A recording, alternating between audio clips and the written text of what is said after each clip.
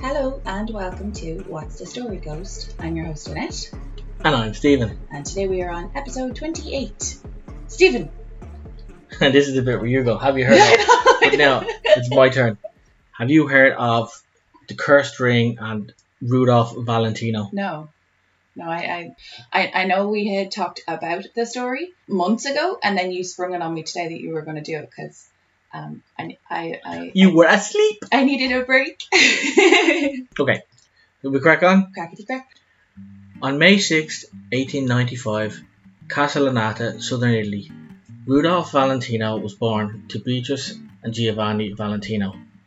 It's here Rudolf grew up in a middle-class setting, and at this stage he had not experienced the fame he would later gain. Rudolf, a sprightly 18-year-old, travelled to the land of opportunity, eager to make a name for himself, and landed in Ellis Island in 1913. But despite his good looks and charming personality, he did not fall straight into fame.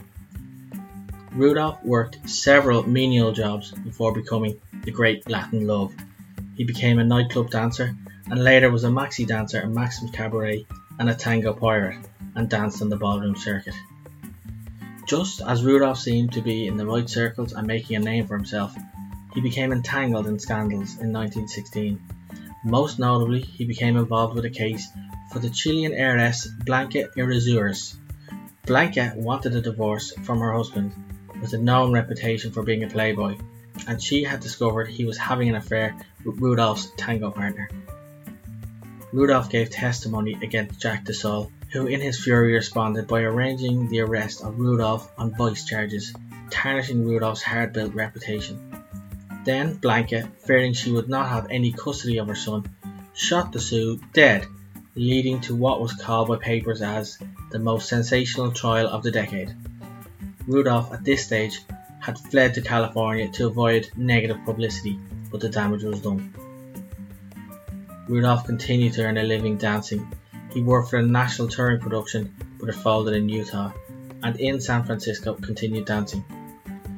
Rudolf made his way to Hollywood, and in 1919 married actor Gene Acker, who reportedly had dated other women before Rudolf, and on their wedding day they did not consummate their marriage after Acker told Rudolf she had made a mistake and later returned to her previous female partner. Rudolf continued his dancing in LA, teaching elderly and wealthy people. He took some acting roles, however he was only given villainous roles at this stage, until his first big lead role, The Four Horsemen of the Apocalypse, in 1921. Often regarded as one of the first true anti-war films, it had a huge cultural impact and became the top grossing film of 1921 by beating out Charlie Chaplin's The Kid. The film turned the little-known actor Rudolf Valentino into a superstar and associated him with the image of the Latin lover. The film also inspired a tango craze and such fashion fads as Gucci pants. The studio later failed to recognise Valentino as a star or give him any leading roles or raises. He was arrested in 1922 for bigamy as he remarried after his 1921 divorce within a year to actor and set designer Natasha Rambova. Valentino left the former studio and signed with Lasky for 3 times his previous wages and was quickly cast in The Sheik. This was another successful film and it looked like Valentino was finally on the rise. At this time, Valentino bought a ring in San Francisco, despite warnings it was cursed. He wore this ring in his next film, The Young Raja, which turned out to be his only flop. The film was lost and only found in 2005. Valentino didn't make another movie for 2 years, but the ring was stored away.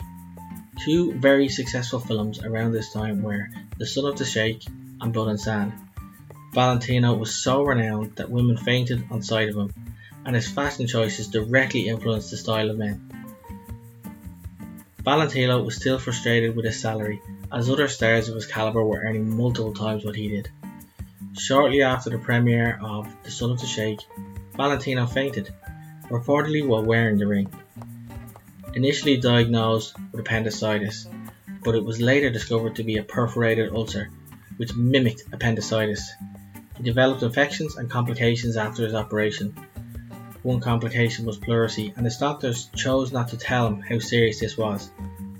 He later died after lapsing into a coma in 1926 at 31 years of age. It's not just Valentino the ring supposedly affected, Paula Negri, his fiancée at the time of his death, now possessed the ring. She became ill, and her career didn't survive the transition into the talkies. Paula's friend, Russ Columba, was given the ring, and he was later killed in a shooting. Joe Casino, Russ's best friend, was given the ring. Joe stored the ring for years. Maybe he knew about the curse, but he started wearing it and was killed in a hit and run within a week of wearing the ring. Del Casino was left the ring by Joe. The ring was robbed by James Willis, who was shot dead by police before even leaving Del's property. A man named Jack Dunn also had the ring, and within 2 weeks he was diagnosed and died from a rare blood disease. The ring was then stored in a bank, where another robbery occurred. 2 of the gang members and several passers-by were killed, and the gang leader was sentenced to life. The whereabouts of the ring from here is not known. Now, Rudolph's ghost has been reported at locations where he once roamed, such as his old home, Paramount Studios, and the Hollywood Cemetery, among others, where supposedly he still searches for his ring. What did you think about that? I stopped taking down names after a little while. Why were people passing this on if they knew it was... Oh, I suppose they died, so they didn't really know it was cursed until they died. It's quite possible that they didn't like the other people. I was just thinking, yeah, I leave this to you. Or... That was really good. I really enjoyed that. That's so sad though, because he obviously tried really hard, and I think he struggled to get work a lot, especially in his first company, and he didn't get roles because of his ethnicity or something. It was definitely his ethnicity. He looked too Latin or something like that. But yeah, he definitely found it hard to get. And the company, especially the first company, he started on a wage of $350 a week. And that would have been really good for most people. But even after his lead role, they wouldn't give him any more money or any lead roles because they just didn't believe in him. And other people in his caliber were getting 10 times as much as him. Because they were Caucasian? Yeah. Exactly. Call a spade a spade. Well, that's what we presume or take out from what I read. But yeah, that's... Are you reading my notes? I'm sorry, I got distracted. I was like, what's preparing for the next question? No, I thought it was really cool that he came through Ellis Island because people that came through Ellis Island signed a book. I learned that from Switch with Will Smith, I think. No, it's not Switch. Hitch, sorry. Yeah. Nightclub Dancer, I was thinking, do I get to play your game now because you're the one telling the story? Yeah, we can play that, yeah. Because initially when you were starting to tell the story, I was like, okay, I think I had Nicolas Cage. I don't know why. I had Nicolas Cage in my head. Yeah. Then I had John Travolta when you said Nightclub Dancer. I was like, well, hang on a second. Weren't they already in a movie together? Nicolas Cage and John Travolta? They were in Face Off. Yeah. This could totally work. What are vice charges? I think it's kind of sleazy prostitution, kind of. So under the table kind of stuff, like. Yeah, and it would really, especially in the 1920s, really tarnish an actor's reputation. Yeah. The woman involved in the case, Blanca. Yeah. And apologies if I got her first or surname wrong. I left out all the rumours that were involved in this, but she and Rudolph were rumoured to have had a relationship as well. I think after the fact. Yeah, but afterwards isn't that bad considering. I have it written here. I was like, yes, she's a bit of a badass because, she... Yeah, well, her husband was cheating on her and with Rudolph's dance partners. So it was a bit of a weird, like not even a love triangle, it was a weird love square. Yeah. The Four Horsemen, what's that about? It's a film. I have not seen it. I'm sure your dad has. He probably has. It's anti-war anyway. Yeah, there'd definitely be subtitles because it was a silent movie. So this is all in. Because that's why you said she didn't get into the talkies. Yeah. Who did you say that about? You said Paula, was it? Paula Negri. Yeah. Because I just wrote Paula. No, don't put on the ring. Well, probably best. He was very, very young when he died. You should have a Google of you found there, like pull up a Google image. Go on. Of like he was really the typical 1910. Come on, Google man. Here's some images. Oh, they're such a pretty couple. It is very 19. That's Paula Negri, yeah. So it just happens to be the last search I was on there. She's gorgeous. But you know what? In that time frame, when you're contending with the other actresses that have bigger roles, and they keep getting those roles because they're stereotyped or they're what's it typecast? Typecast, yeah. It's very hard to break into movies, especially even when they were black and white, you're contending with people who did big movies like Cleopatra and like you heard earlier that one of his films outgrossed Charlie Chaplin's The Kid. Like Charlie Chaplin films were before he got the ring. Just before he got the ring, the first film, the Four Horsemen and the Apocalypse. There was no blood and sand. It did very well. But then the next one, he went on and he wore the ring during the film and it all went to pot. And then it eventually, but presumably let's just go along with the fact that it wasn't drugs. And it was the ring. There was actually cocaine in the diamond of the ring. Do you know what? That could be it. And especially everybody was doing some crazy stuff. Well, Sarah Michelle Gellar did it in Cruel Intentions. She had cocaine in the cross. Necklace. Yeah, going to a Catholic girls' school. Oh, no, sorry, it was a Catholic mixed school. What else did I want to ask you about? Yeah, appendicitis. That's nasty business. Yes, but he didn't have appendicitis. No, neither did I. I went in with suspected appendicitis. Yeah. And when they were in there, they were like, well, it's not appendicitis, but we'll take it out anyway. Valentino had a perforated ulcer. It mimicked the symptoms of appendicitis, and they didn't pick it up. They thought it was appendicitis, and they treated it as that. But later, they called it Valentino syndrome because obviously they don't want doctors to miss that again. Because he essentially they just didn't tell him. Yeah, they didn't tell him about the pleurisy and after the operation that he wasn't going to survive because he developed these conditions. And he was away making films and collapsed in his hotel. Yeah, because he's doing life the way he would do life if he was young, fit and healthy. And when I say doing life, I mean he was out and he was probably, enjoying a drink and enjoying a cigar and doing activities that physically he shouldn't have been doing. I can tell you right now, if I'm 80 years old and the doctor tells you, look, this is incurable, she will pass from this, that's fine. Don't tell me when I'm 80. Because there's nothing I can do about it. Let me live out the last of my days happy, but not at 31. No, I'm not 31 anymore. I'm well past 30. Past that. But no, if you're 31 and there are maybe things that you could do to prevent something from getting worse, like that is severe negligence. And no wonder they called it after him, because it's just like a little reminder. Excuse me, would you mind just remembering your Hippocratic oath, please? That'd be great. Yeah, that's crazy. Pretty bad form. But I'd imagine nobody knows where it is now. No. That's terrifying. Yeah. Does anyone know what it looks like? Yeah, there's pictures of it. I'll bring back up Mr. Like, is it? Would you know? Like, it looks like a big old ring. In fairness, here we go. Okay, that's very pretty. I would mistake that for just a nice piece of jewellery. Yeah. It's not like a god awful thing that you're kind of like, why would anyone wear that? I'd say the best description I have is like it looks like a tiger's eye stone, and then it's encased in a fairly hefty looking silver ring. It's nearly like a mix of mahogany and gold or something. Yeah. It's not god awful, like it's just pretty. Yeah. So you totally mistake it and put it on and be all like, why am I dead? I put this in the writing, but I didn't read it out because I was wondering if you pick up on it and ask me a question on it. But this is the 1920s. Yeah. And the night after his funeral, and he was put in the ground, a single woman in black, dressed in just plain long black, left a single rose in his grave, and it was pictured up by the newspapers. Now, every year, I think usually around his funeral, there's a woman in black that puts down a rose. Now, I don't know if that still happens, but it turned out, like everybody was like, oh, it must be the lover or somebody. Turned out it was a publicity stunt.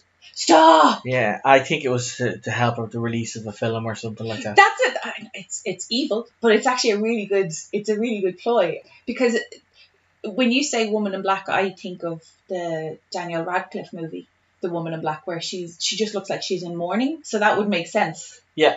Because you've got the long black dress and then you've got the long black veil. And if somebody's going to the grave, you're like, well, who is it? Was it Paula? Was it Blanca? Was it, I can't think of anyone, was there any other ladies in his life?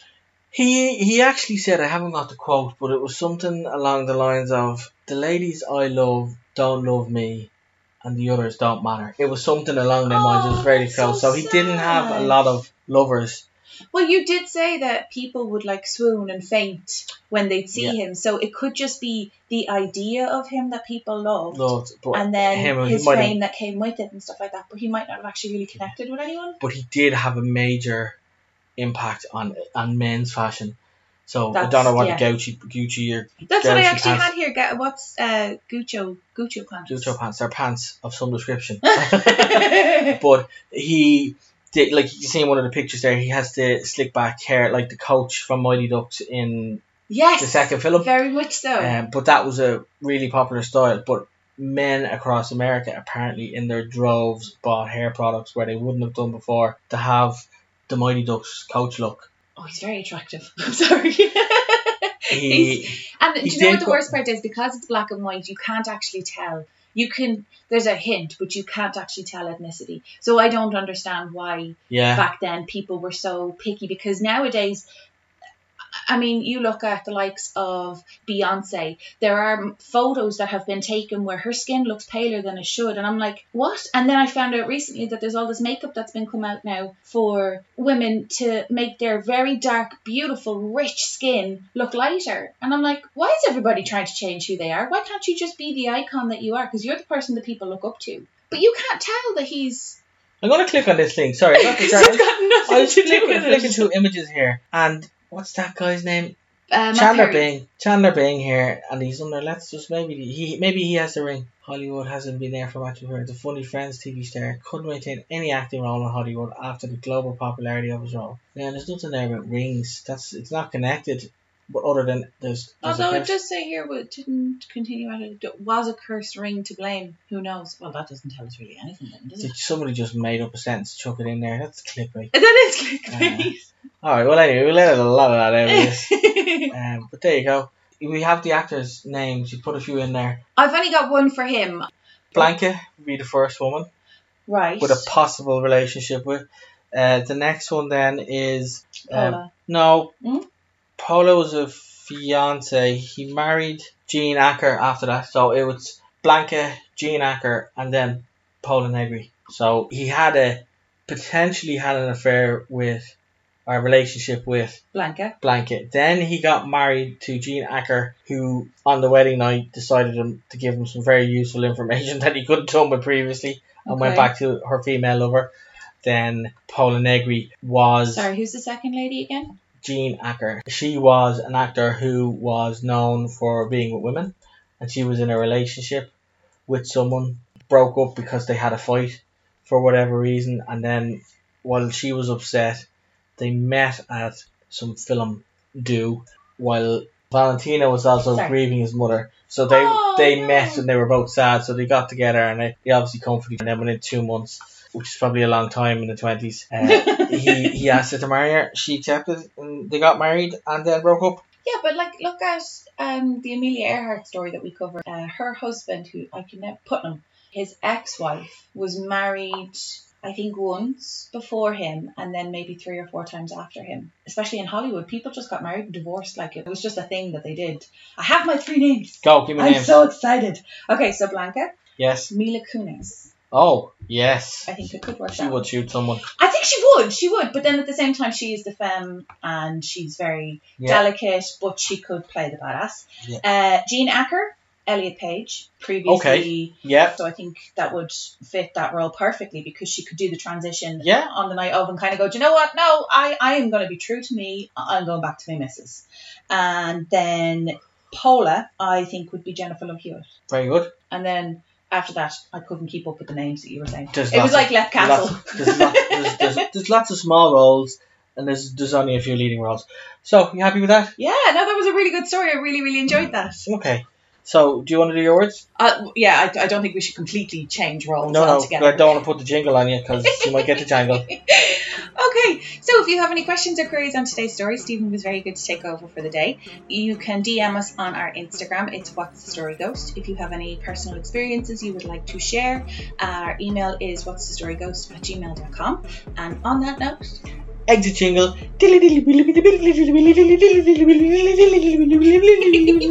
Bye.